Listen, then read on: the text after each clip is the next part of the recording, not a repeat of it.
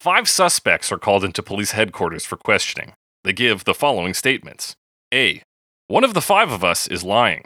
B. 2 of the 5 of us are lying. C. I know these guys, and 3 of the 5 of us are lying. D. Don't listen to a word they say. Out of the 5 of us, 4 are lying. E. All 5 of us are dirty, rotten liars. The police only want to release the suspects who are telling the truth. How many people should they let go? Alex, would you like to take a guess at this? They should let everyone go. That's incorrect, Alex. Oh. Every suspect accused a different number of people. If anyone was telling the truth, it had to be one suspect, no more or less. The only suspect whose statement fits that condition is D. It looks like he's a free man now. The riddle comes courtesy of the Nintendo DS puzzle game Professor Layton in the Curious Village, whose puzzles were developed by Akira Tago and serves as a warm-up for the riddle regarding the personnel listing of this week's song. In April of 1968, Scottish singer-songwriter Donovan recorded a song inspired by his time studying transcendental meditation with the Beatles in Rishikesh, India. The song, which hit number 5 on the Billboard Hot 100 and number 4 on the UK singles chart, features vocals, guitar, drum, bass, and the tambura, an Indian stringed bass instrument gifted to Donovan by none other than George Harrison. The riddle is this: who played guitar on this track, and who played drums? The facts are these. The booklet for the 1992 double CD lists Alan Holdsworth and Jimmy Page as playing the electric guitar. John Bonham and Clem Cattini are credited with drums. John Paul Jones is credited with arrangements and bass. In an interview, Jones confirms that both Bonham and Cattini played drums, but credits an Alan Parker with guitar. Drummer Cattini confirms Jones's confirmation, but later tells Songfacts, quote, John Paul Jones told me this was recorded 2 years before he met John Bonham, and he only ever used me on his sessions. In fact, we worked together in Lulu's band for 2 years. Also at the time, I did a lot of work for Mickey Most, who was the producer. In 2005, Donovan's autobiography is published. In it, the man claims that it was Page and an Alan Holdsworth, not Holdsworth, nor Parker, that played guitar on the track. The identity of this Holdsworth character, likely a misspelling of Holdsworth, is further confused by the fact that Donovan claims that this Holdsworth played in a band that in fact Alan Parker had played in. In 2008, Donovan changes his story and goes on record saying it is just Page playing electric guitar on the track. However, he later changes his tune again. In 2013, Donovan contradicts Jones's statement by claiming that both he and Jones agree that it was Alan Holdsworth playing guitar on the track. He further contradicts Jones by denying the presence of Bonham on the drums.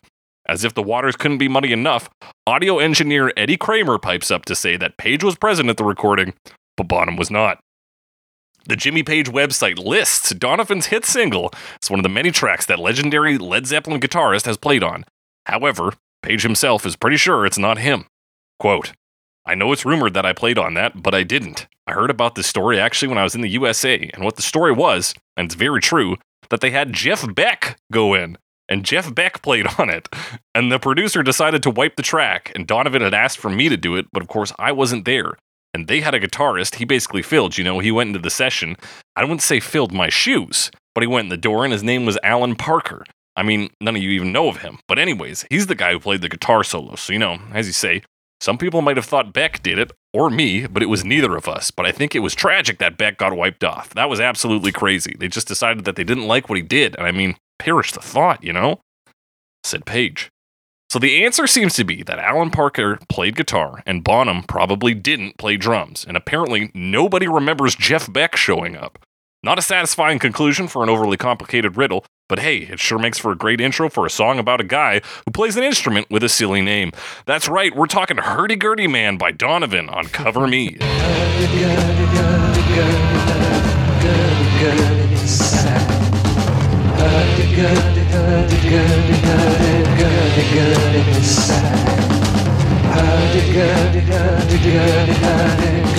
That's right, it's Cover Me, the only podcast that compares famous songs to their many cover versions to find out which one's singing songs of love. I'm your host, as always, The Snake, joined by my roly-poly co-host, Alex Mildenberger. Alex Mildenberger. What's going on, my man? Roly-poly. Just being roly-poly. Not a whole lot. Mother's Day's coming up. Planning some things for that. Yeah, you're out there making brunches. making some brunch with my siblings. You big brunch guy? You like brunches? Brunch for me happens at the wrong time. Like I like most brunch foods, but like by the time other people seem to want to get around to brunch, I'm off to other things. Yeah, the brunch hours are like 10:30 to like noon. Yeah, we're starting at noon, which is a lot, but it's lunch, right? But it's brunch it's breakfast foods. Lunch, yeah. It's not my brunch time, but you got to make it work for everyone. So you're gonna sneak in a light breakfast beforehand? I will. Yeah, I'll probably eat something. It's it's like I normally eat breakfast and lunch, so I'm just gonna do that. Just do that, yeah, I guess. Yeah. Right on, Alex. Brunch man on the scene. You bringing the theremin over? Are you gonna? Oh, we're having it at my place. Oh, perfect. So I don't have to bring it anywhere. Well, you just gotta wheel it down the stairs, maybe, or yeah, carry it. Should get some wheels though. Maybe, yeah, you should get it on wheels. Be a little easier to move around. What else is going on with that theremin? Not a whole lot, honestly. It's kind of a busy week. I back in the office this week, still kind of working out how that's going to work with my schedule. Right. It's not that much different, but there's more commuting now, so just got to remember how to actually commuting. do that. Somebody who commutes most days sucks. Yeah, it's not great. Although now is like the best time of year to do it because it's not wintry and. Oh yeah, Calgary weather-wise, you're in the primo season. Mm-hmm. Fantastic, Alex. You're making brunch. Your theremin's gathering dust. Hey, dust activate a theremin. It doesn't move a lot. The so sensitivity. Depends if it's like metal dust, probably. So if you took it to like a metal shavings, like a metal shop, or yeah, if you took it into like a machine shop, probably not the best place for it. But honestly, you probably don't want to take most instruments into a machine shop. I would argue that's not a good spot for them. Yeah. Fantastic, Alex. We're talking about a song you chose today, Hurdy-Gurdy Man by Donovan. Yep. Do you know much about Donovan besides this song, Hurdy-Gurdy Man? I know a couple of his other songs. Like he's got some hits. I know like Sunshine Superman and Catch the Wind. Probably one other that I'm forgetting. Season of the Witch. Yeah. Okay, I'm looking at his tops. Originally heard him on $1 Billion Babies. It's the first time I ever heard his name was in association with the Alice Cooper song. Okay. Which they do a duet on that. I think I first heard his name on a Frank Zappa track. Yeah, what does he get shouted at? They look like Donovan fans. Yeah, which I'm sure means something. Probably just calling someone a hippie or something like that. Yeah, if you look at this picture of Donovan on Spotify on his artist page, he looks like exactly the kind of man who would sing and write a song called Hurdy-Gurdy Man. Is it an old picture? Is it? Yeah, it's like if you go to his website, it's the same one.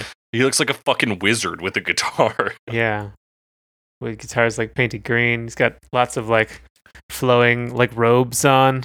Yeah, purple robes. He got a bit of a Joker vibe with that green guitar and the purple robes. Green and purple. And he's also like pretty associated with what I guess the Beatles would have been in the 60s as well. The sort of like psychedelia and like Indian or Hindu inspired spirituality. Yeah, that Eastern influence. He actually studied with the Beatles out there. In Rishikesh. That's right. What is it? Maharishi Mahesh Yogi, which I love looking up his Wikipedia page, like describes him as a guru and con man. I feel like you can only be one of those. I could be wrong. But like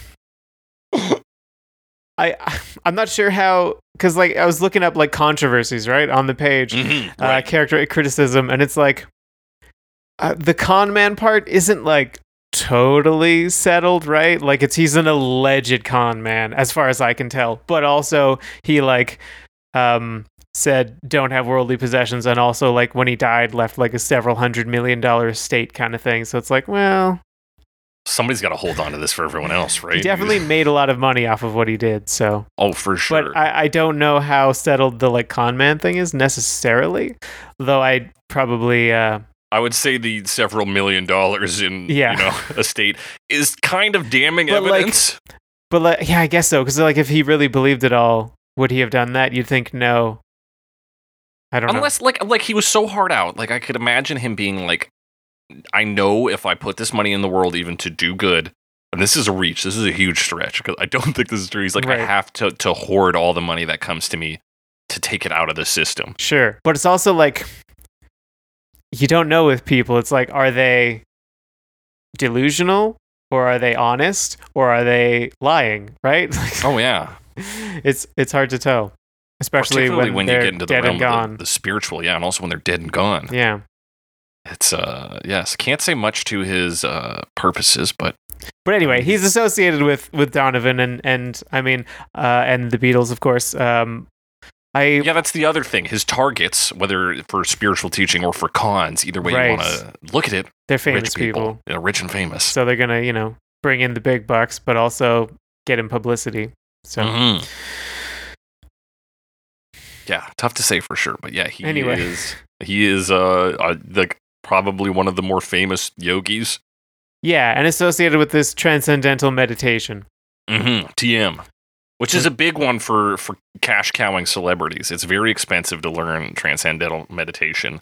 A lot of people swear by it though once they do it. Me, too poor for that shit. Come on. We don't got the cash to transcend. I just sit on a pillow in my apartment and breathe. Yeah. It's like sometimes I just lay down. I still breathe though. Yeah, you still. I Yeah. lay down. I don't breathe, and Stop breathing and just see what happens. Doesn't usually last very long. yeah. But yeah, he has a lot of those real like hardcore spirituality hippie affiliations. Yes. So to find out that this song was inspired by that time there is like, oh, okay, yeah, that checks out. Like if you were to make fun of hippie, like psychedelic rock, this song is the premium Yeah. example of it, I think. Yeah, While also absolutely. being like, it's a premium example of the craft in both ways of like the ridiculousness of it, and also just like it hits all the notes just right. It's well made. I think it's a well made song. Yeah, it's also kind of funny to me. Like the story is he was given this tambura by George Harrison and like learned some scales or whatever. Mm-hmm.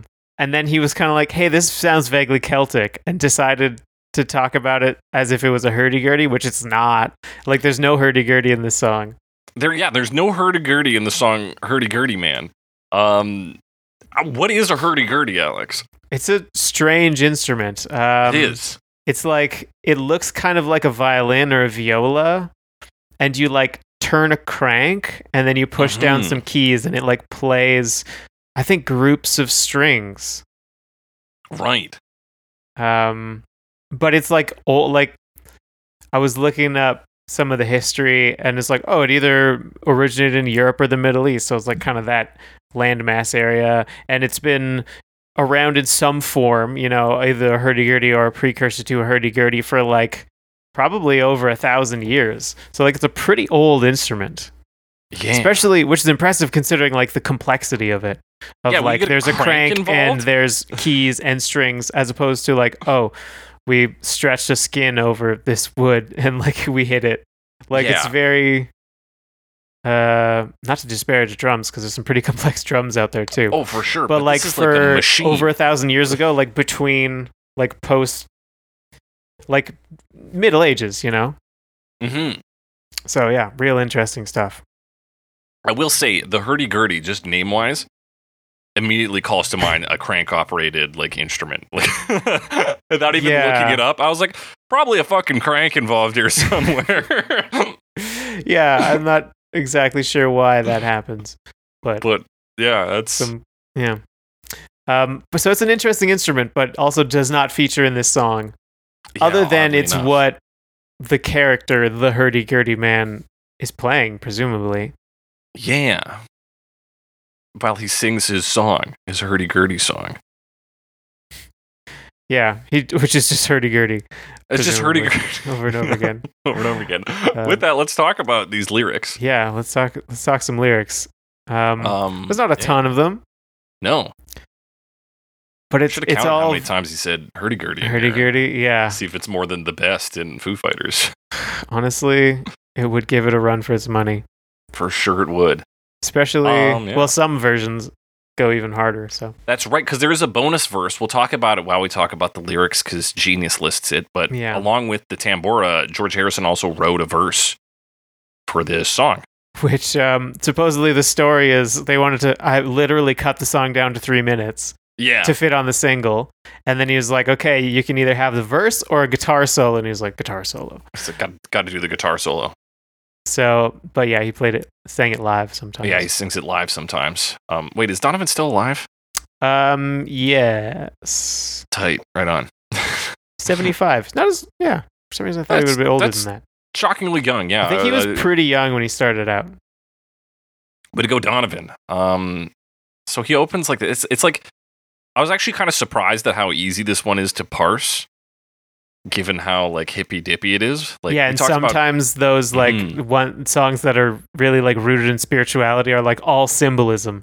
And you're like, what the fuck? But this is like, here's a story about a thing that happened. It's Yeah. just kind of bizarre. It's kind of kind of. bizarre, and it like you read about like what his inspiration was, and you go, "Oh, okay, that's Yeah. I can see." But compared to like Cosmic Dancer, it doesn't Exactly. have as many layers. No, certainly not. But it begins like this: "Thrown like a star in my vast sleep, I opened my eyes to take a peep, to find that I was by the sea, me gazing with tranquility." Yeah. Dude takes a nap and He is takes a nap. and is transported And to a Wakes bizarre up somewhere reality. else. Yeah. But also, like, when you're talking about this sort of like mind opening, you often talk about it in terms of awakening. So Right. his vast sleep is probably just his state of being before having his mind opened or whatever. That could very well be it. So his vast sleep is simply his life to this point. Yeah. Or it could be just like the nature of awakening is such a like an ethereal thing that he's comparing it to a dream state in that sense as well. It's like, Yeah. whoa, it's crazy. Yeah. And I was also thinking, like, just in terms of the imagery of like meditation, it's generally you are relaxed and still with your eyes closed. So it's like That's right. I'm potentially like, oh, I was meditating and then like I passed into some other reality. So I had to like open my eyes to check. Not necessarily your physical eyes, right? It's your third eye, bro. Yeah. Your Although he's fucking his third eye. third and fourth by the sounds Yeah, of he's got two eyes open up there.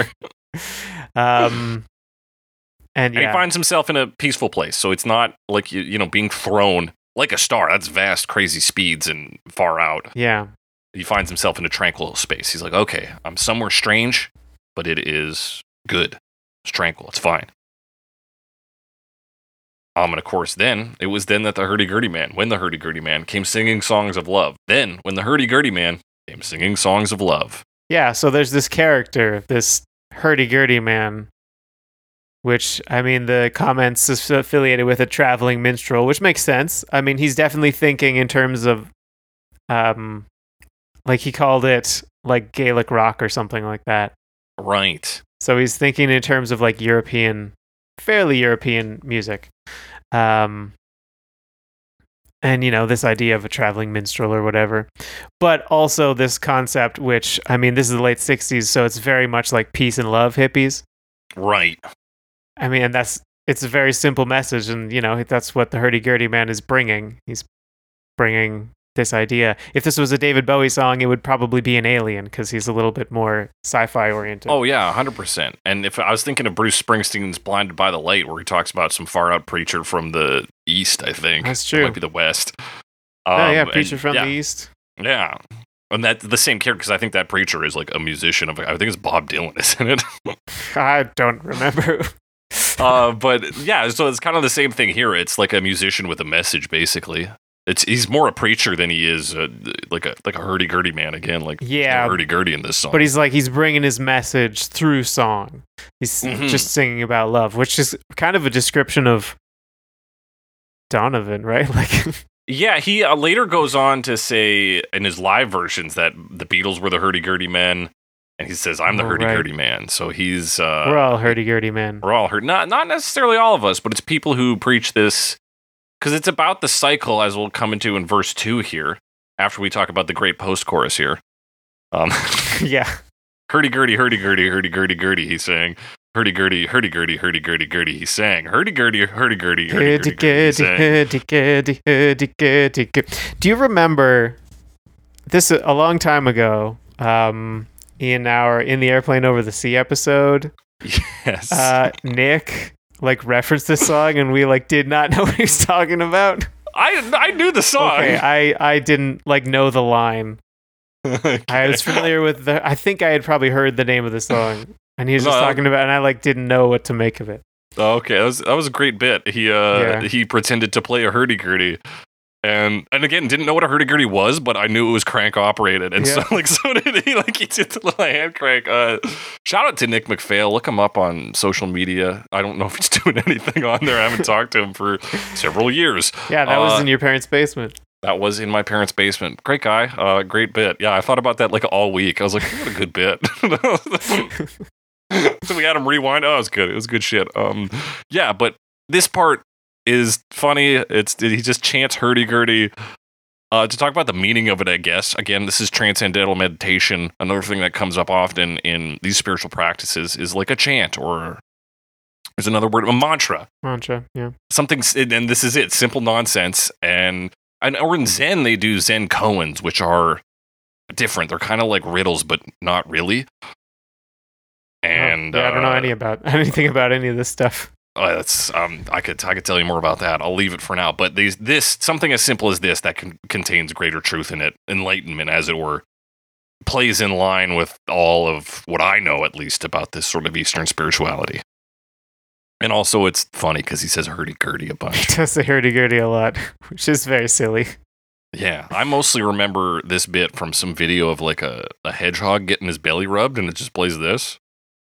Just on repeat? Yeah, it's like, hurdy-gurdy, and the hedgehog's having a good time. Okay, all right. Haven't seen that either. Apparently, I'm not immersed in hurdy-gurdy culture. It's crazy because Hurdy-Gurdy Man appears in like 1,000 different things. Like the references page is 1994 film Dumber and Dumber, which is one of the cover versions used there. Yeah. The 1996 film Sleepers, the 2001 film LIE, which spells lie, the 2002 independent film Spun, the 2005 film Edison, the 2006 film Man of the Year, the 2006 film Bobby, the 2007 film Zodiac, the 2011 German TV melodrama, I'm not going to say that name, but it translates to Family Secrets, the 2012 Fringe episode, the 2013 horror film The Conjuring, the 2016 film Milton's Secret, the 2017 Beyond episode Pilot, which is the name of the first episode, believe it or not. Wow. The 2018 TV fantasy drama Britannia, the 2018 film American Animals, the 2018 Brooklyn Nine-Nine episode Safe House, the 2018 Chilling Adventures of Sabrina episode, the 2018 2018 was a big year for this song. Wow.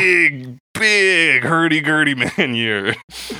2019 film The Best of Enemies. The 2021 Tort Krimi Borowski Under Gutmensch. I don't know what any of those words mean. That is German TV of some kind. I mean, one probably means Pam and man. Tommy episode. I love you, Tommy. That's the second episode of Pam and Tommy. I don't know what that show is, but it's Pamela Anderson and Tommy. Tommy Lee. Lee. That's the one.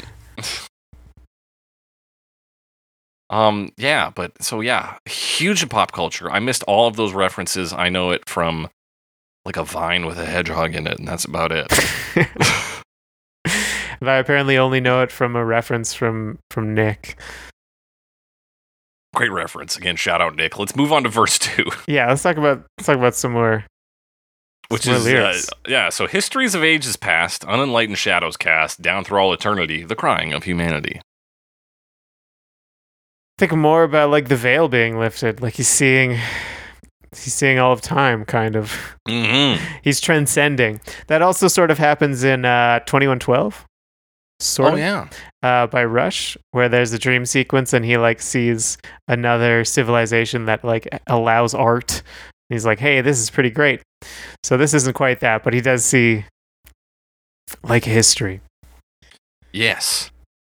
He does see history. So yeah, he's seeing time unfold, and he's kind of seeing that the root of suffering is unenlightenment. Unenlightened shadows cast down through all eternity, the crying of humanity.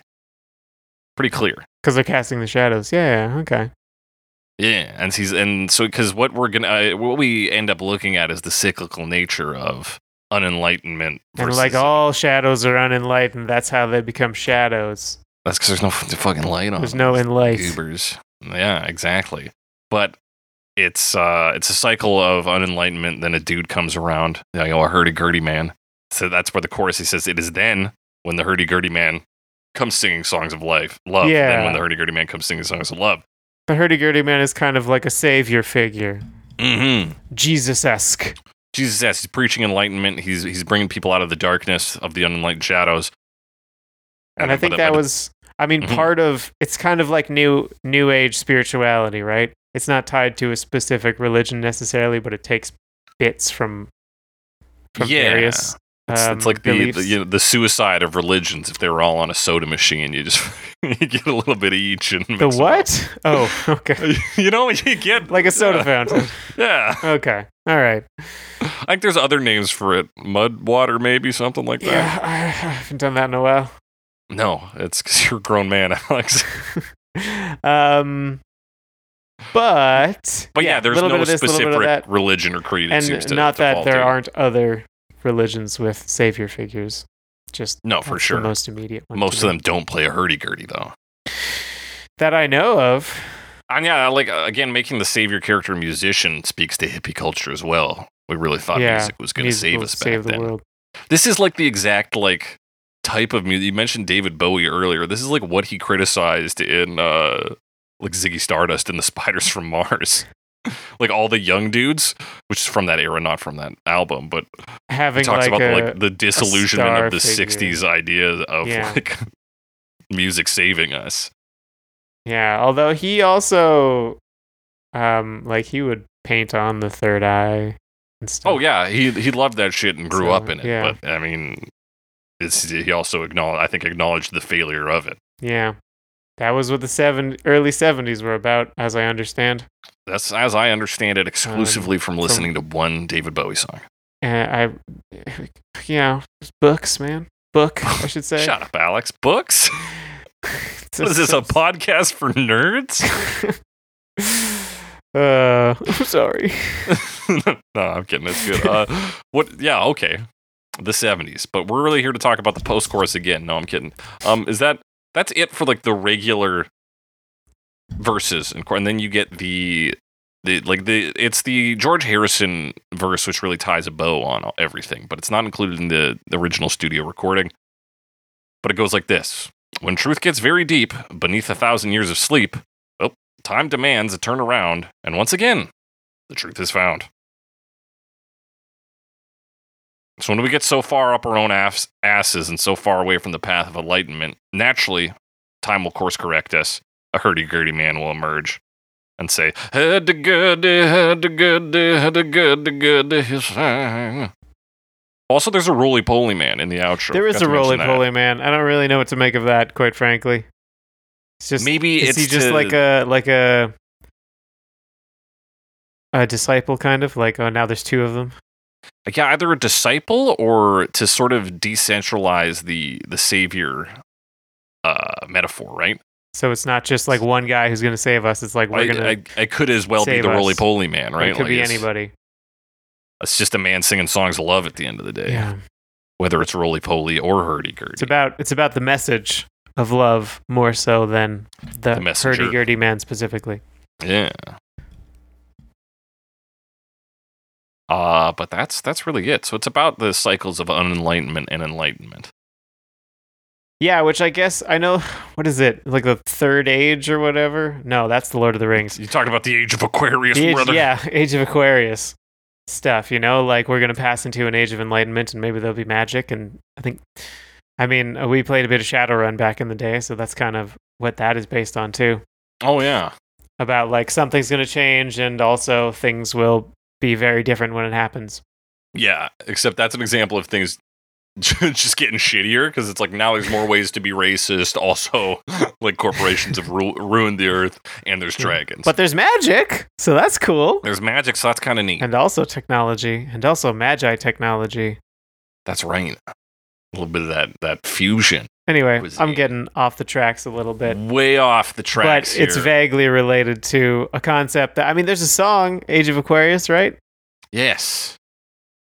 And Age of Aquarius is one of those things that's been promised since like at least the 60s, if not way earlier. I think earlier, but yeah, it's been a long time. People are like, it's just around the corner, brother. We're gonna fucking all get enlightened. And it's like, all right, well, I'll believe it when I see it. But it can't happen until we all get enlightened. It's a little bit of a chicken and egg thing, I think. But I could be completely wrong about that. You could be wrong. Something about star positions. Anyway, I don't know anything else about it. I don't know much, Alex, but I do know this. John Paul Jones played bass on this, and he's the bassist for Led Zeppelin. He is, and allegedly other members of Led Zeppelin, but you've told the story already. More detail than I knew it, that's for sure. It's just insane reading it, and it was like, okay, surely there will be a conclusion to who was in a studio in 1968. Like, yeah, people, I think money exchanged hands. Like, people should know. Yeah. Someone has the receipts. Like, John Paul Jones booked them.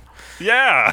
But, I mean, at the end of the day, everyone was probably pretty stoned. That's for sure true, especially for this recording. Yeah. Probably a dense smoke in the studio, couldn't even see anybody else. Yeah. So there's probably not a ton of memory of the late 60s in that way. It's gotta suck to be Alan Parker, who is just... He's just like some other guy. He's just like holding it down like some British musician.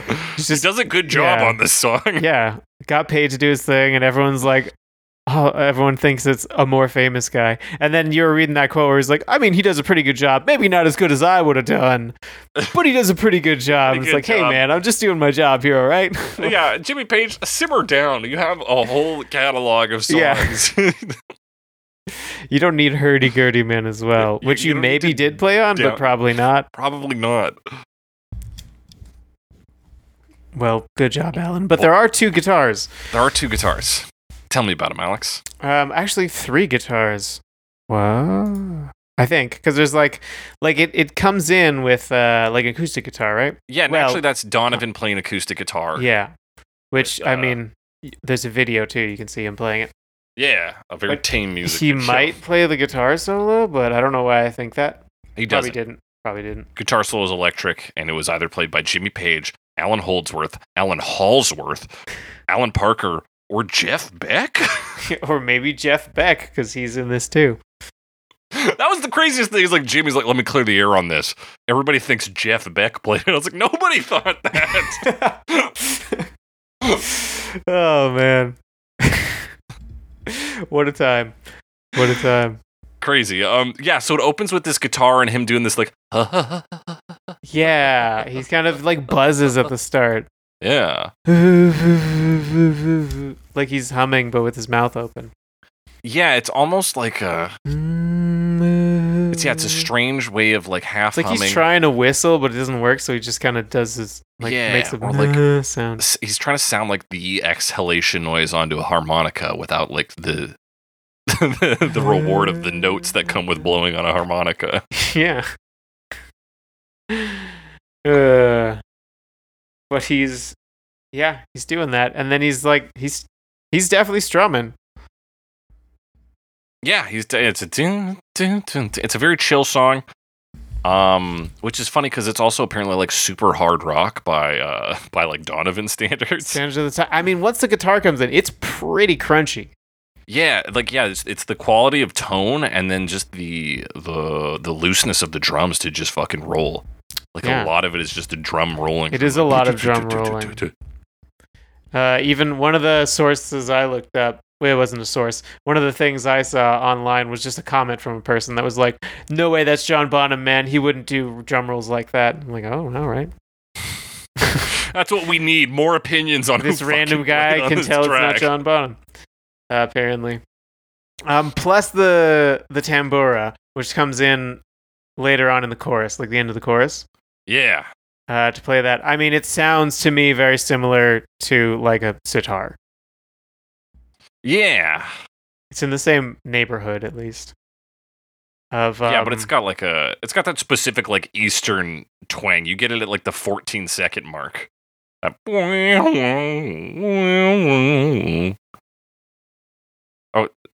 think the 4-second mark. 4? Hang on, my timer screwed up on me. No, it's got to be 14. Yeah. Spotify's been doing weird stuff with the times. Yeah, hang Lately. on. Like change songs and come back to fix it. That's Yeah, the only okay. way I can figure it out. I can make it work. Okay, I'm changing songs. I'm going back. Yeah, it's not. Yeah, like. Hang on. This is great radio. Hang on. Yeah, like Hanging on. 34 seconds. All right. Yeah, you can really hear it ring, Mm-hmm. and it's kind of rounded. Yeah. You know. Excuse me, but really, that's the only time it comes in. Yeah. Tambura. So it's like it definitely flavors the song, but a lot of it is that really crunchy kind of crunchy distorted guitar. And there's two guitars, so there's like a rhythm that plays lower, and then very similar crunchy sound on a higher guitar that's playing more of a melody. Yeah. And you Lead, I particularly guess. get that like crunchy guitar on the end of the chorus. Because on I the guess- first chorus, yeah. it does the like, you get a very like definitive stop, which isn't in itself is like a hard rock move, like a real like sting stop. And we all go, oh, what's happening? And then it starts up again. And then the next time the chorus comes around, it of course leads straight into the guitar solo. And actually, there's one other thing I forgot to mention. Mention it. So this happens early on, and a lot of the covers emulate it in some way or another. But his voice, I don't know if his voice, I would say, is modulated, or Mhm. if he is modulate. Like there's like a like wavering Yeah. effect on his voice. I don't know if he's doing that, or if that's being done to his voice. But it only happens like at the start. Yeah. So like in the first verse. Yeah, I think so. Yeah, in the first verse. I think So I don't he's know doing if- it himself. Yeah, it seems like he is, right? But that is not true of some later versions. But that's another thing that happens at the start. Yeah, and his like overall his voice on this is like that silent soft kind of like hippie voice. Yeah. Man was singing songs. Actually, the other thing about that sound, I would associate it with like a rotary sound. Like if you literally put a spinning thing in a speaker or whatever. Yeah, like Which is also kind of like a hurdy-gurdy, which you crank. So there's a lot of like rotational. right. Is it a Things. Hammond organ that has the like? Yeah, it has the like Yeah. actual gears that spin. Yeah. I think that's Hammond organ. Or like there's like rotary amps or speakers or whatever. I know. I think like Jack White used one in Distill Mm. or something. Anyway, they get used and they make that kind of sound. They sure fucking do, don't they? Yeah, they sure do, man. They sure do. What else is going on? Yeah, you talked about the descending thing that. Oh no, this was before we were recording. There's a descending sound. That's what the crunchy guitar chords are doing. Yeah. They're descending. Yeah, and they are just chords. Like to be clear to anyone who for some reason can't listen to Hurdy Gurdy Man, like it's not like this guitar is going hard. It's just No. doing like chords. Yeah. Wow. Yeah, not that fast either. And then yeah, they sort of. I mean, the volume builds, but also like the vocals kind of shift left Yeah. as they go. But I wasn't sure. It might just be like all right to middle, but it seemed like kind of right to kind of left. Yeah. Yeah, I'm not sure what to make of that. It's like it's louder in the left. Yeah, It's still in the right. It's weird. yeah. But that's part of and they're kind of layering things because they actually fill it out pretty good, Yeah. especially with that tambura sound when it comes in. Oh yeah, that Tambura. timbre, and it's a great transition into what Genius calls the post-chorus. And then, yeah, just those drum fills are just fantastic. Yeah, lots of those little drum fills. Not being like super fast or anything, but very steady. Yeah. The slowness of the song allows you to kind of take in what like in a faster paced song would be almost like blinding. You'd be like, whoa, they're like, it's very exciting that these roles are happening, but I can't process them as well. Whereas here, you get to see it beat by beat, really. Yeah, it's very, I'd call it atmospheric in that way. Oh, absolutely. And it's like the outro is just building on everything. This is a song that grows fatter, not like more intense, really. It just like expands the amount of sounds in there.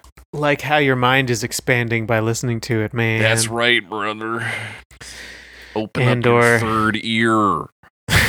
And listen. And there's a guitar solo. Yeah, guitar solo's good. It's got that same crunchy sound to it. Is it as good as again, like not Jimmy super? Page Actually, did the fucking guitar solo. Another thing that I don't know if you mentioned this earlier. Supposedly, Donovan was originally wanting to give this song to Jimi Hendrix. Yeah. So I can see some of that. There's like some heaviness to it if you had Hendrix in your mind. It's not exactly Hendrix, but I can see how if you wanted like Hendrix light, this is where you would get to. Yeah, I could see how if you gave this to Hendrix, you would get the sound you were looking for. Yeah. And that's interesting. Yeah, so he like originally wrote this for a band called Hurdy Gurdy. Ah. And then, so it was just called Man for them. It's called Man. Some dude showed up singing songs of love. And then he wrote it for them, and then like something fell apart in their relationship because he was going to produce for this band. And then he was like, "Okay, I've got this song." And I think Mikkel Most also told him that's the Mickey Most. Maybe it's. I think I see Mickey Most. Yeah, I don't know. Somebody put an L in this one. Fucking these hacks. Mickey Most.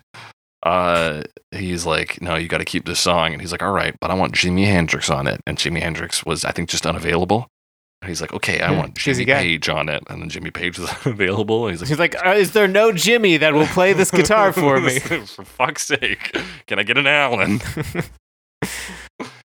Thank you. Fuck. But yeah, I could see this, and it's of course it's also just of the era. But yeah, if you're looking for that hard rock hippie sound, like the Jimi Hendrix style is the perfect fit. Yeah. Jimi Hendrix certainly had his share of like spacey hippie stuff. Oh yeah. So I think it would have fit. Would have been interesting. I'm surprised there's not like a live Jimi Hendrix version, but I guess when did the song come out? 68. Probably 68. Wasn't around like that. I think if he had been around a little longer, he probably would have got around to it. Probably. He was on a pretty tight schedule, drug-wise. Yeah. That's it. But like it goes on a fade out. The outro is like what you'd expect. It's a bit of like soloing while the refrain goes on. I say it's what you'd expect. Maybe some people don't expect that. Yeah, it's another outro part. Lots of hurdy-gurdies, some roly-polies, lots of drum fills. Yeah. And then you get that crunchy guitar going. And in the kind of like psychedelic rock style, really builds and fills it out and does some real wailing. But yeah, it's a lot harsher than like try and catch the wind. Oh yeah. For a Donovan example, or anything else, except perhaps $1 Billion Babies, which is a collaboration with Alice Cooper. So it's funny because it is like harder than his other songs, but it's also such a like fucking burnout song. It's just like like sit around and smoke weed too, and it's like all right. Yeah, like your guitar is plugged into a heavy amp, but like you're just kind of chilling. Exactly. You can sit down and play a guitar that sounds heavy. Like, even the way he says hurdy-gurdy, like, we'll have some other versions where they really enunciate hurdy-gurdy, and his is just like,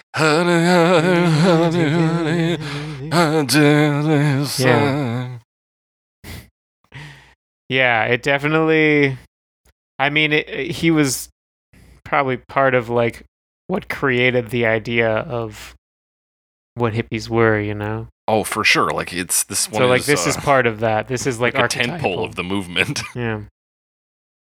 But that's Hurdy-Gurdy Man. We talked briefly. There's a music video. It's really just him in a studio playing guitar and sitting on a stool. You don't see any other artists or anything.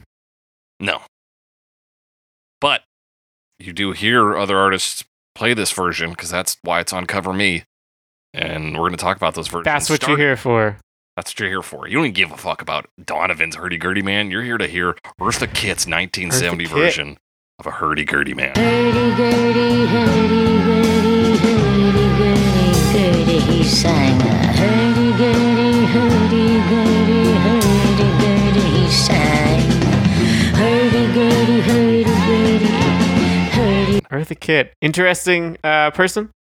Mm-hmm. Allegedly the most exciting woman in the world. According to Orson Welles, whose so birthday was yesterday. Oh, well, HBD OW. HBDOW. H-bow.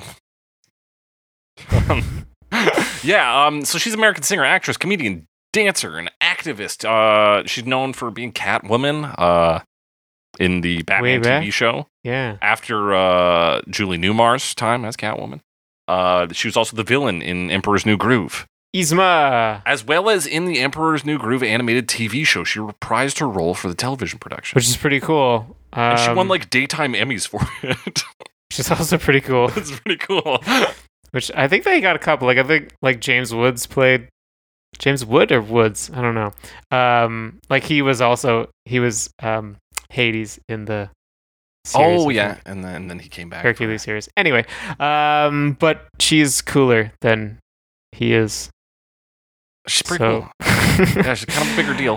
She's been around longer, you know. She's got a really interesting voice too. It's like a bit raspy and kind of high. I mean, if you know Yzma, it's like that, but she's like a few decades younger in this, so she sounds a little younger. Yeah, and like clearly like some classical theater training. Yeah, this is one that really enunciates it for sure. Yeah. Hurdy-gurdy. Really get those R's. From the things. She does a really good whisper line of what is it? On the crying of humanity in the second verse. The crying of humanity. So it opens with a big electric guitar chord. There's some acoustic guitar in the mix here as well. Yeah, I'd say in terms of like the arrangement, it's more what I would consider like standard in terms of pop, particularly in 1970. Yeah, they're like it's still mostly guitars, but like you get some strings in there. There's a lot of backup singers. Right. Yeah. But I think it still uses like the kind of more psychedelic soundscape pretty effectively. Like I don't think it sounds standard, even though the arrangement is more standard. For sure, because it hugs pretty tight to the drum rolls, which I think provide a lot of that psychedelic feel, and even the inclusion of an electric guitar in its prominence, like brings it into that rock and roll realm. It also there's more folk, like you can hear the bass. Yes, which is cool. I like the bass sound on this a lot more than.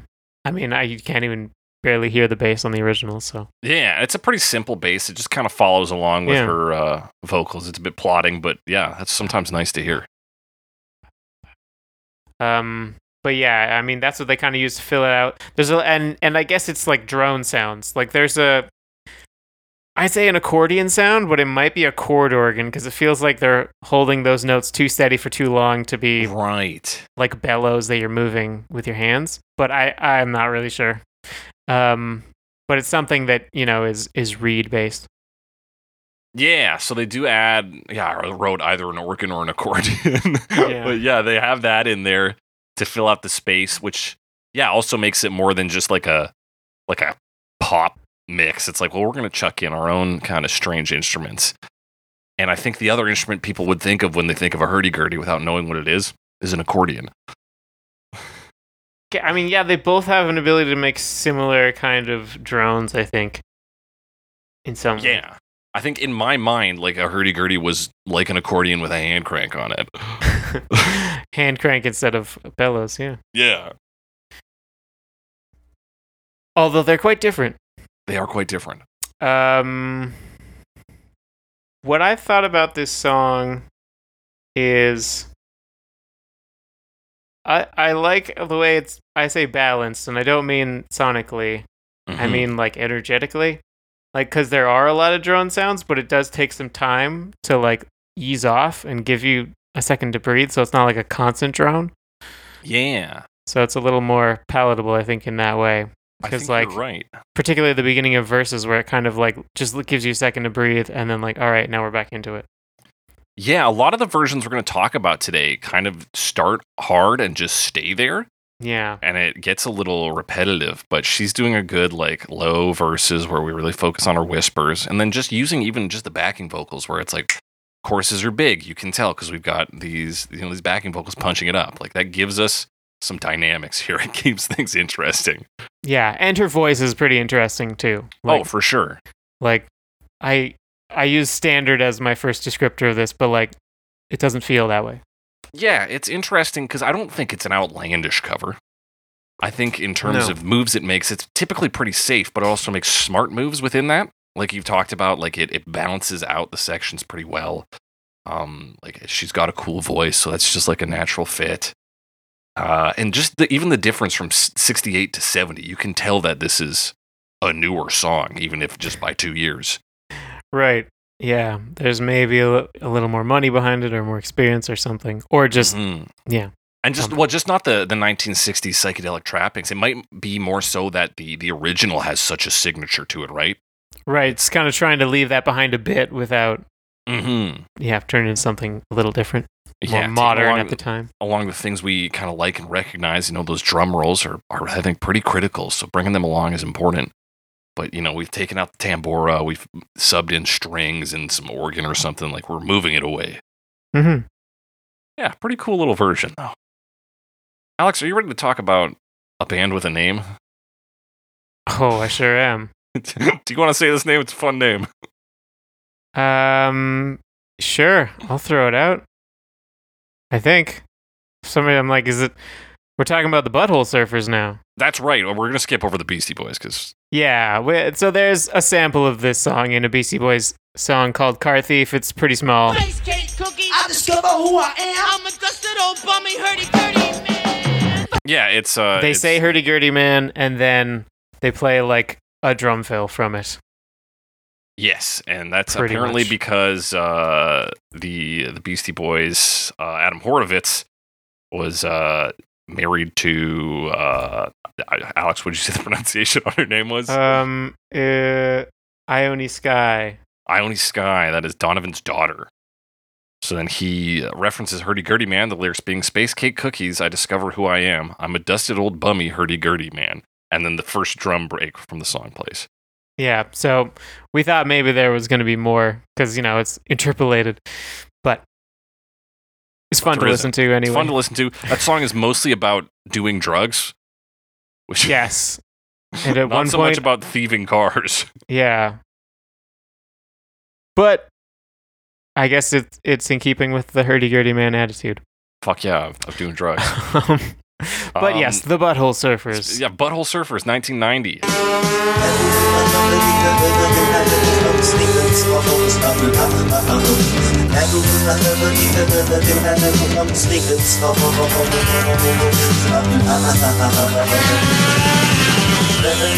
A San Antonio rock band formed in 1981. They didn't really get commercial success until 1996, so that's before this. So what I learned in my research here, Alex, is that their name wasn't initially Butthole Surfers. They kind of did a Jethro Tull thing, where it was a different name every show. Right. But they did have a song called Butthole Surfers. And then an announcer forgot the band name at one of the shows they were doing, whatever name they gave him that night. And he was like, oh, shit, here's the song, Butthole Surfers. And so they came up, and they're like, well, that's the name now. All right. Yeah, it's very. I mean, this is a group that gets pretty heavily associated with the 90s. And I think in terms of the zeitgeist of the time, they fit really well, but obviously they were around for most of the 80s as well. And Yeah. because of that, they were pretty established by the time, we get to this. Yes. And by the time they had any success at all, which was like Pepper, I think, was their single. Yeah. And as I understand, it was basically Kurt Cobain said, like in an interview or something, that they were one of his favorite bands. And then suddenly all these record guys were like, we got to get the Butthole Surfers on the phone. Someone get me the Butthole Surfers. Somebody get the Butthole Surfers on the line. We got to put their music out so we can make money like Nirvana, So that, as I understand, is their kind Like of rise to story of their success. success. And then like, but I don't. They weren't really a pop group, right? No. So they had a single, and that was pretty much it.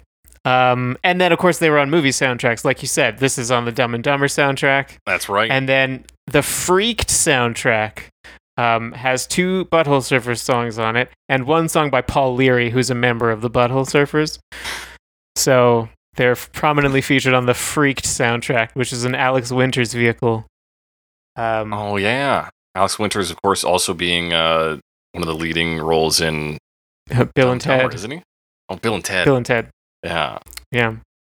The The one that's not Keanu Reeves. That's right. Butthole Surfers, truly a name ahead of its time if it was made in the 80s.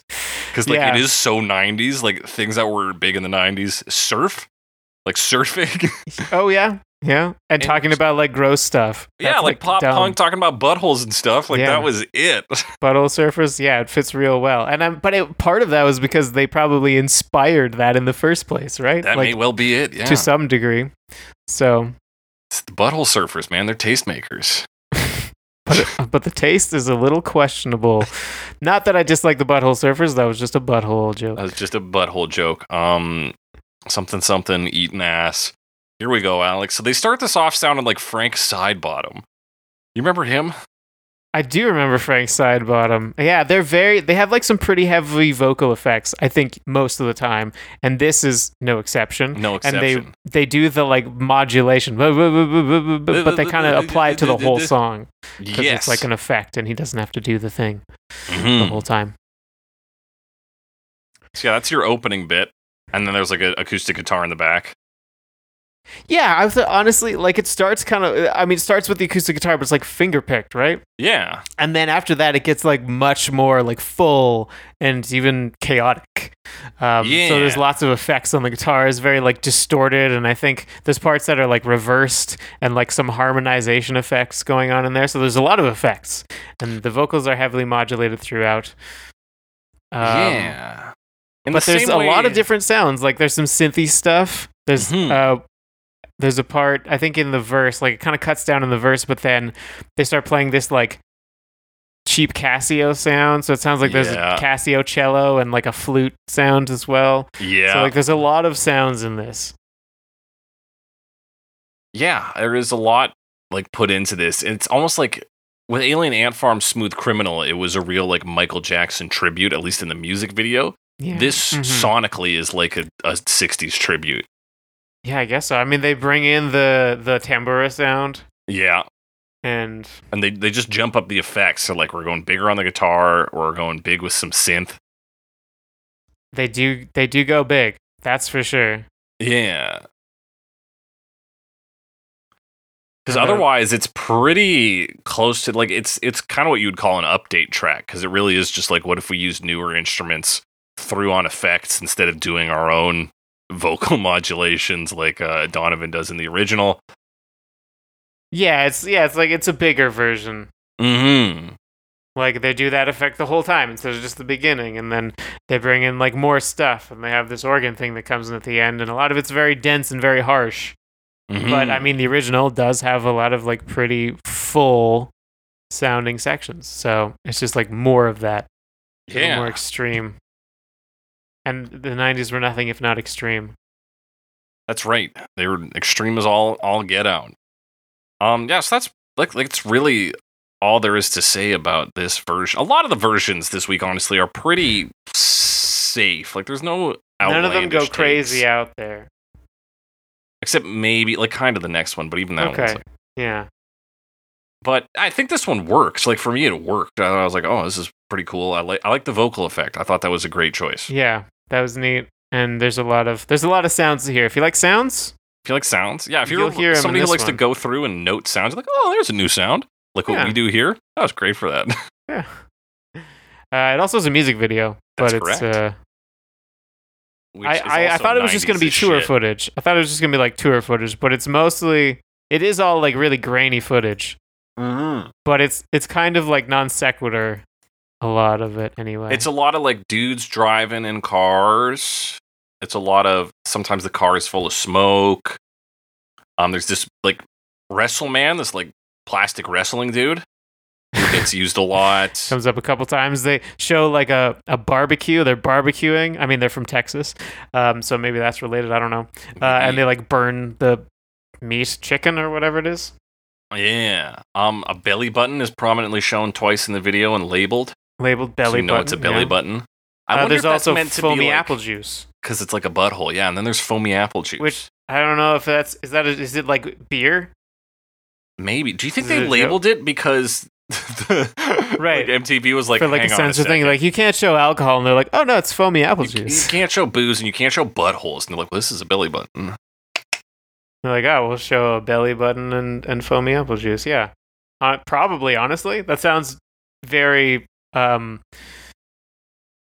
Believable? age Yeah, like appropriate, for the era. era appropriate. That's a better Era. term. Sounds like something that would happen in the 90s.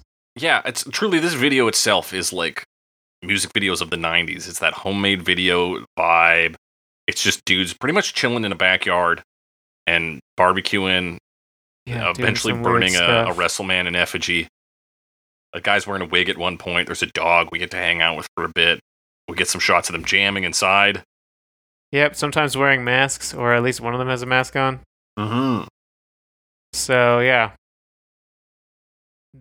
they're just kind of messing around. Clearly not playing the song that is Clearly not playing that is Hurdy Gurdy. happening. But, there's a toilet that moves around at some point. A lot of that like kind of stop motion style of movement. Yeah, like they had a person lying down. I think he spins or something. Yeah. But it's like, yeah, stop motion. So it just kind of seems like they're messing around with the camera. Yeah, and that's also like, it works for the vibe of the song, which is just like, hey, it's a little trippy, isn't it? Yeah, it Look at kinda this. does. Are you tripping out? You're like, I guess I am. And then Yeah. the WrestleMan's on fire. Like the song vibe combined with what I know about the band, it's like, yeah, this makes sense This makes sense. that this It's would a- be the music video. It's very on brand, as the kids like to say. It's everything's lined up. All the planets align on this. And maybe it's just because I was a child in the 90s, but it fills me with a sense of like warmth and comfort. I'm like, this is good. Yeah, I mean those old like home movie style, that old home movie style filming is a little nostalgic. Yeah, buddy. You know what isn't nostalgic? Bands from Japan, because I didn't grow up in Japan. So Color Filters, who we're talking about in 2002. Hardy Gardy, Hardy Gardy, Hardy Gardy, Gardy, he sang. Hardy Gardy, Hardy Gardy, Hardy Gardy, Gardy, he sang. Hardy Gardy, Hardy Gardy, Hardy Gardy. Yeah, Japanese group, electronic pop shoegaze Mm-hmm. is how I saw them described. Yes. Um, They're from Tokyo. They started in 1996, just when the Butthole Surfers were taken off. And mainly consist of two people. We got Ryuji Tsuneyoshi, who is the composer, and Yuki Nishimura, who's on vocals. yeah, and you can really feel that like duo nature, I think, because the song really is there's a production side and then there's the vocal side. Yes.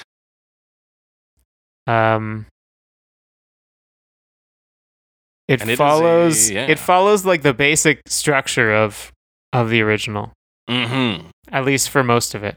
And then or like half of it. And then it kind of replaces everything, right? Cuz it really is that production.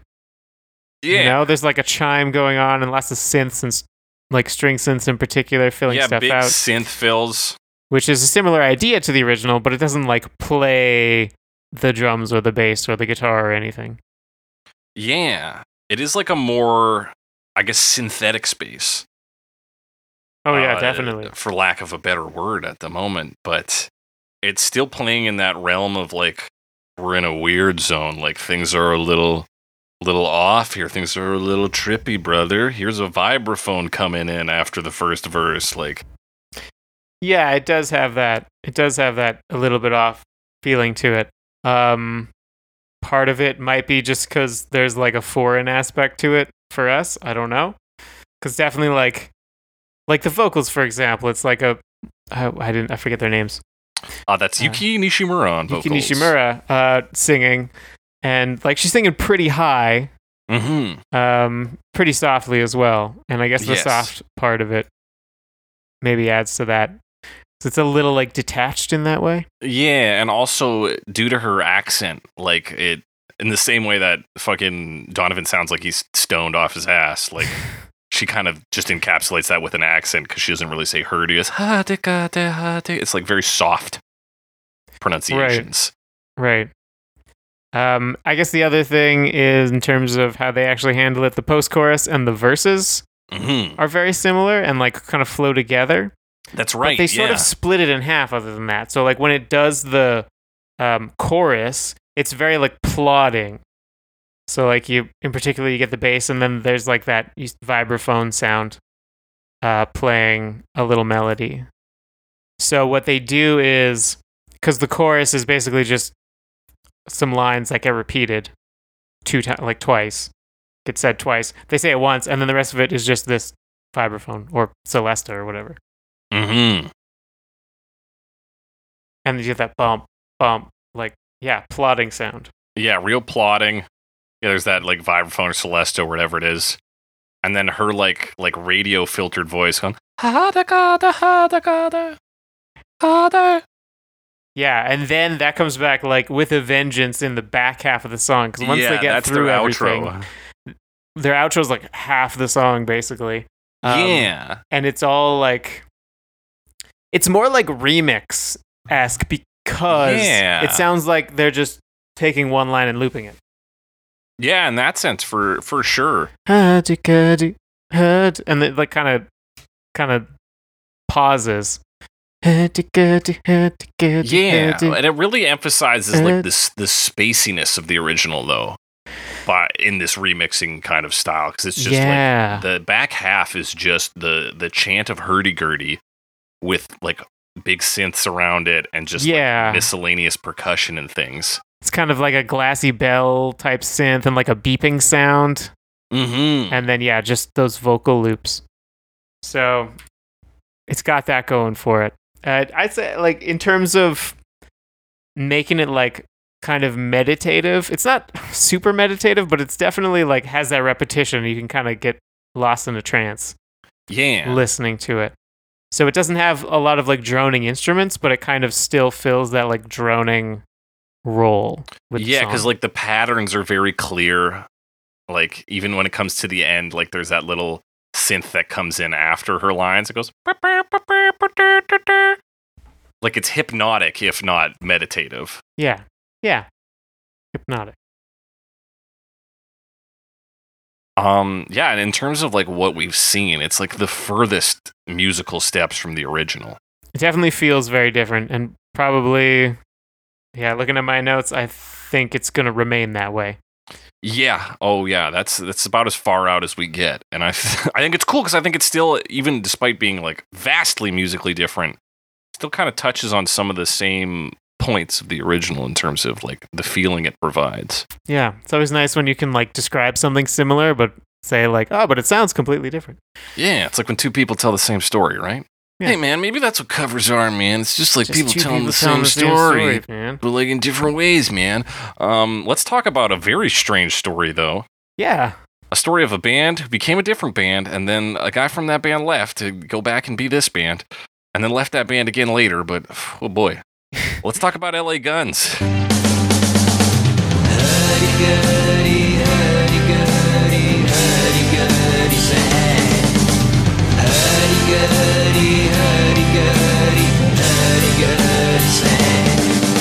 Yeah, I saw a lot of drama with this band. I mean, no kidding. Number one thing, I didn't look at the specifics really, but number one thing about LA Guns, for a brief period, Axl Rose was their singer.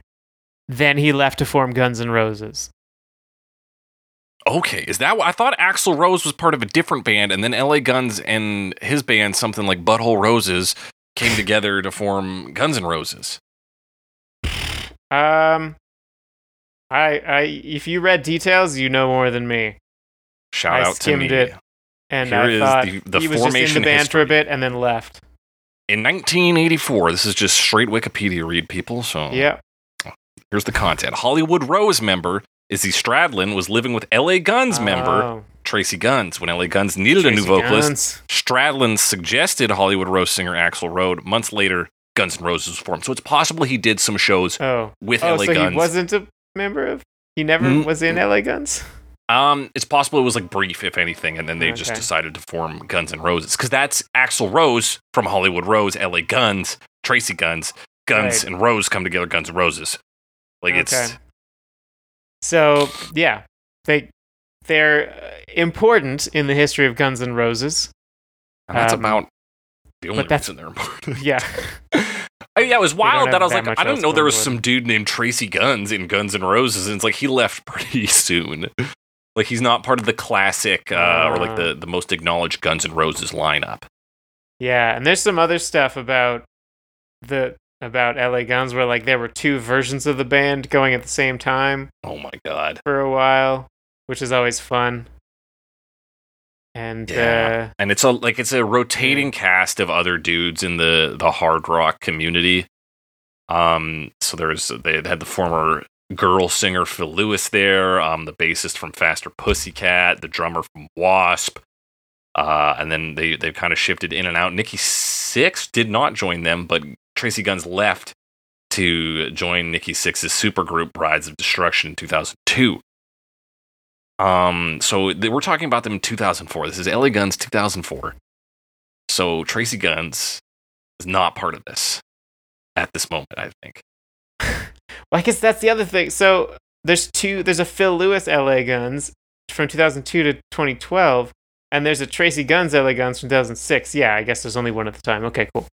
Okay. Oh, okay. Yeah, I'm seeing that here in the notes. All right, so this is the Phil Lewis LA Guns because Okay. they were the only ones that would have existed at the time. That's right. Phenomenal. So this is we talked about these. So kinda they got covers history. before. But quite frankly, I don't like this cover very much. It sucks. It sucks a lot. Yeah, it's also like not very metal at all. Like it's not No. exciting. That's you can the kind of hear thing, the glam right? metal, but there's also like a bit of country. But they just kind of play it very soft. They played very soft. It sounds tired, is what I felt. It's just like they didn't. It's like one guy was like, "We should play Hurdy Gurdy Man." I love that song.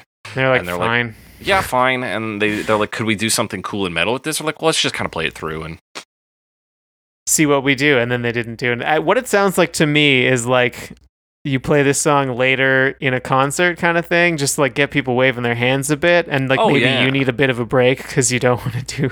yeah, You know. like the guitarist just did a fucking like finger bleeding solo, so let him Yeah. play some open chords for a bit. Yeah, exactly. That's what it sounds like. Yeah, it does sound like concert fodder rather than studio material. Something to just burn a little space, burn a little time. We talked about so many covers like this where it's like hard rock act takes on an old 60s classic and it sounds like turds. Like Styx does it a lot on their cover Yeah. album. Except I respect Styx a little more than LA Guns. Yes, for sure. And I think that's fair. LA Guns seems like it served its use when it formed Guns N' Roses, and Yeah. But yeah, there's not. I mean, they do a little bit of modulation. Everyone's got to have a little bit of modulation Yeah. just to kind of reference that. And there's some distorted guitars, but they're not really played in a heavy way, no. which I guess is true of the original as well. But like, it doesn't sound tired in the original, so it kind of doesn't really work. Yeah, and you're putting hard rockers on this. Like, punch that chorus. Give me the full fucking hair metal approach. I don't Yeah, care. and the vocals don't really do anything. no, Like almost like I was expecting them to do something, you know? Yeah, but they just kind of stay flat and even the whole time. put some scream in it, put some growl in it, give me a little edge. Yeah, for Like, just a little bit, just a little bit. I don't need a lot. Like, it doesn't need to be full No, on. It's just it like, can be a subtle song. yeah, give me something. Yeah. But they give us nothing. It's very boring. It plays very close to the original, and it's like, yeah, there's some modulation. They double vocal tracks on the chorus or whatever. It's who fucking cares is what happens. It ends, and we're all thankful to move on. So we move on to the Wild Colonials. 2007.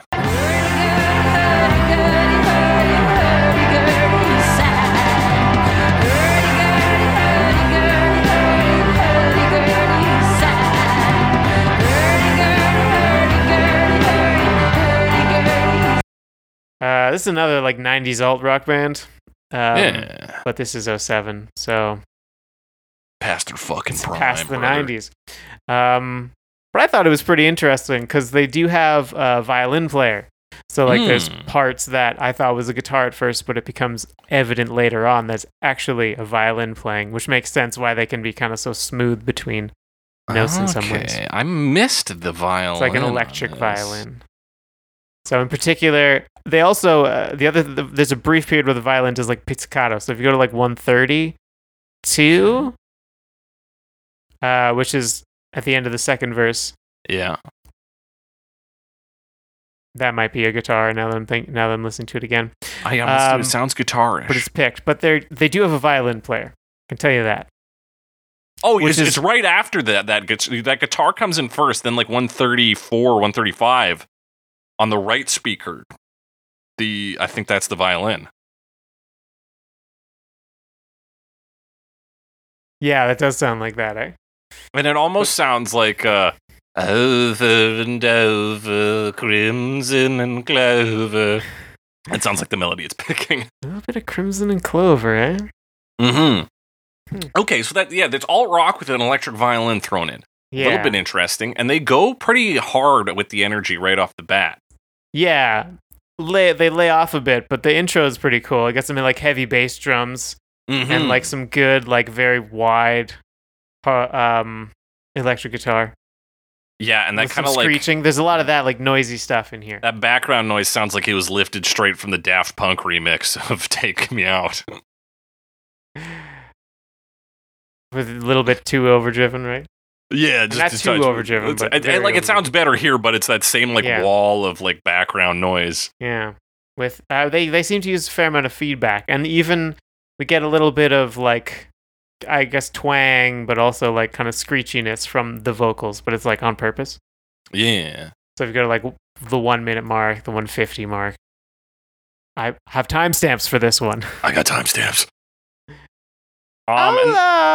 And they do a pretty good job of the quiet verse, loud chorus. That's playing. She's a good singer. She sounds good. Yeah. Oh yeah. Yeah, lots of that sort of interesting enunciation and stuff. Really Mhm. chewing it up. So I enjoyed this one. This was a good performance from them. And Yeah, some and interesting like sounds too. it's not fucking crazy. Again, like none of these are really crazy. No. But like comparing this to LA Guns, coming off of LA Guns to this, you're like, well, thank God somebody tried to do something. Like, Yeah, absolutely. In like kind of like a rockish, more modern context. and that's all LA Guns had to do was like instead of this like kind of noise rock composition, just do some fucking hard guitar, some Yeah, something like a bit interesting. yeah, and then you would have had something that works. Because yeah, I think this version's pretty fun. And all they did was like kind of made it their own. All they did was took someone else's work and made it their own. Yeah, I get like Simple, it's right? a small shift because it's all rock and like Yeah. They're But just it's- using the violin to drone a bit instead of other things. yeah, good But drone effects. They got some twang in there. Got some twang in Yeah. there. And they keep some drum rolls in there. And some noise. And some noise. It's Some noise. yeah, tight little version. Good It's not stuff. going I to win appreciate awards it. for being super original, but yeah, it sounds nice. I give it my award for originality, not just Hell yeah. The Alex Award for Originality. A rare treat, only given out once today, here and now. Not given out once ever. Ever. It probably won't be given out again. But we're going to be giving out some awards to the band with most people from Louisville for this next cover, which Oh, is there's so many people in this. Auntie Edom, Catherine Irwin, Will Oldham, Terry O'Bannon, and Anna Krippenstapel.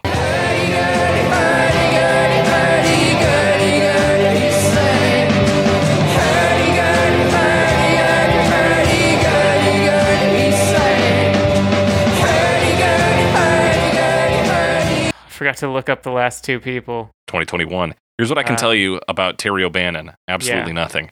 Here's what I can tell you about Anna Krippenstapel. She is from Krippenstapel. Louisville. Cool. Yeah, they're hard to find some people, but there is a band, and I believe it's pronounced Antitum. Antitam? Yeah, Antietam? because it's the name of like a place. Ah. Should have called themselves fucking Louisville. Should have called themselves the Louisville Sluggers, because they're all from fucking Louisville. Yeah, so I mean, we know where they met, I guess. Yeah. But yeah, they're a band. Apparently, they were formed back in like the 80s. Yeah, 85 to 95 was their big period. Then they Yeah. broke up and came back together in 2004. But mostly based around a husband and wife duo of Tara Key and Tim Harris. Okay, yeah. And Catherine Irwin is an alt country artist. That's Also right. allegedly a founding member of the band Freakwater, which I have not heard of or I'm not familiar with, but also allegedly sings unpretentiously. So, way to go. Yeah, what does that mean? I I guess compared to Will Oldham, who is an enigmatic singer-songwriter, Yeah. maybe he sings pretentiously. I mean, it's was been described as an Appalachian post-punk solipsist. So maybe that is pretentious. That does sound pretentious. Although he didn't describe himself as that, so He had his friend like read it off a card, and he's like, "All right, yeah, I guess you just described wrote me as that." it. Wow. So it's a lot of people, and in particular, a lot of vocalists, A lot of vocalists. and that's really what this version That's is. their hook. Is yeah. a lot of people singing this song, and I mean, it has an identity. I'll give it that. For sure, yeah.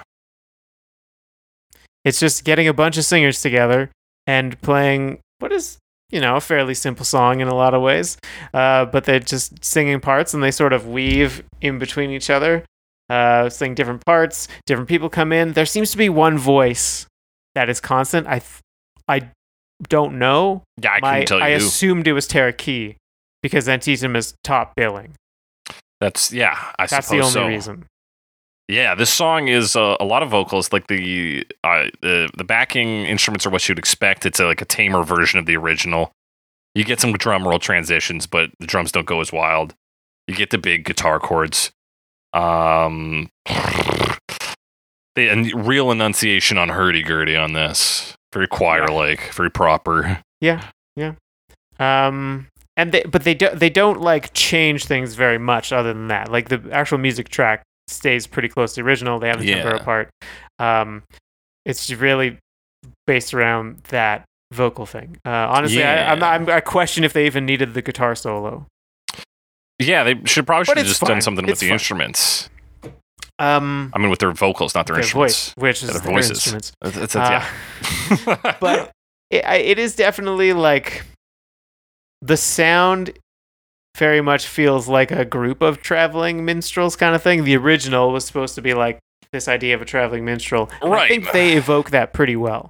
Right, so the message has traveled, and now it's more people are doing it. Yeah, exactly. Like this is what I would expect more to hear at like a Ren fair than anything. Than a single maybe less hurdy-gurdy-man. electric things, but yeah. Shocking that there's no hurdy-gurdy covers of this.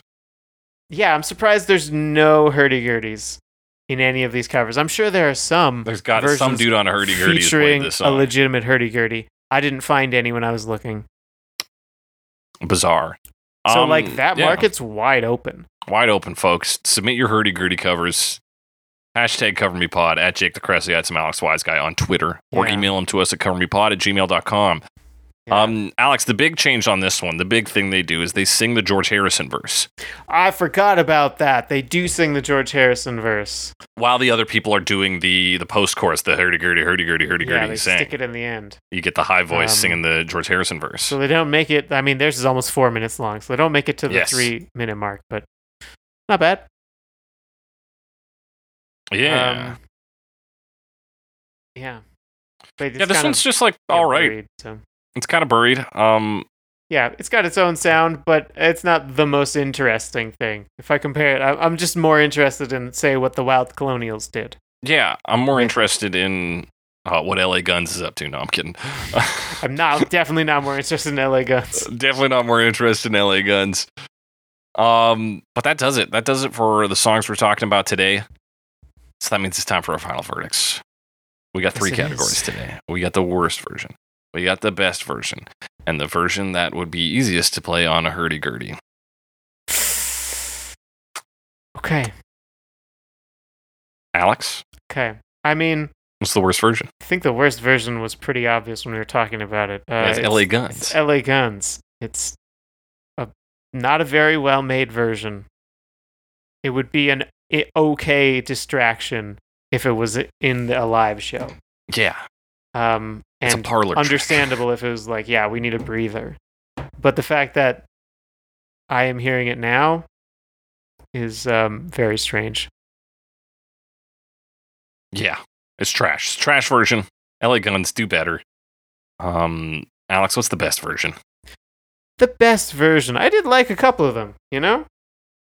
And I'm having trouble singling one out. I think for now, I'm gonna say Wild Colonials was my favorite. I thought they had a cool sound. Thought they had some cool sounds on it. I mean, there are a lot of cool sounds in a lot of them. That's why this is so difficult. Right. But I kind of liked their, I'm gonna say sounds again, but also like their singer, the way the lyrics were delivered. I liked the vocal performance. Whereas a lot of them don't really have that so much. Right. Necessarily. Although now that I'm thinking about them, the ones that were good, I did comment on how the vocals were interesting. Eartha Kitt, cool vocals. Butthole Surfers, cool vocal effects. Color Filter, interesting, but they all did have that. But I'm still going with Wild Colonials because I already said that. Yeah, I know. I think it was clear to me before you even knew that you were going to pick Wild Colonials. I'm going to go with Color Filter because I think in terms of just like music, like sonically removing themselves from the original, every other version, except for Car Thief by Beastie Boys, is just like, is very close, very by the book. Color Filter really takes the moves to go, let's go out of the realm of guitars even. Like, let's remove guitars and just do weird synth stuff. Yeah. And they do it, and it makes for a version that carries some vibe of the original, but sounds completely different. So, Color Filter, it's got to take it. Alex, what's the hurdy-gurdiest version? You got a hurdy-gurdy. The hurdiest-gurdiest version of them all. I'm gonna say the Butthole Surfers. And the reason I say that, I know they have a lot of sounds in it, but if you get enough sort of cacophony with the hurdy-gurdy, I think you can kind of ignore the fact that you're missing things because it's all blending together. Right, the general noise will, yeah. And in addition to that, the vocal work, I think, mostly comes from, like, effects. Mm-hmm. So you don't have to worry about that side of it, so you can kind of focus on doing your hurdy-gurdy thing. Right, there's things you can do in post or, like through an amp or through pedals. Yeah, exactly. So I think it's the Butthole Surfers. That's a solid choice, Alex, and it may be the right choice. But me, I'm going with Car Thief by Beastie Boys. No, I'm kidding. I'm also going to go with Butthole Surfers. I think you're right. It's the easiest to tuck in a hurdy-gurdy in and be like, yeah, it's pretty much the same song. Everybody's like, no, it's not. You're like, listen closer. That's our final verdicts. You got a different opinion, similar opinion, want to talk about a version we didn't talk about, hit us up on Twitter, #CoverMePod, @JakeTheCressy, @SomeAlexWiseGuy. Send us your comments, questions, concerns. You can also email us at covermepod@gmail.com. Send us recommendations for future episodes. Send us covers we missed that you want us to talk about, because that's going to be coming up in the future, so you don't want to miss out on that. You don't want us to miss a cover twice. Can you imagine? My God. And be sure to rate and review us. We're on Spotify, Stitcher, Google Podcasts, Apple Podcasts, your favorite podcasting app. Tell your friends about us. Tell your friends to tell their friends. Use the whole series of social connections. You're 6, separations away from Kevin Bacon. So if we can get you to get Kevin Bacon to listen to us, we're going somewhere. That does it for today's episode of Cover Me. As we always say on Cover Me, cover me, cover me, cover me, sang.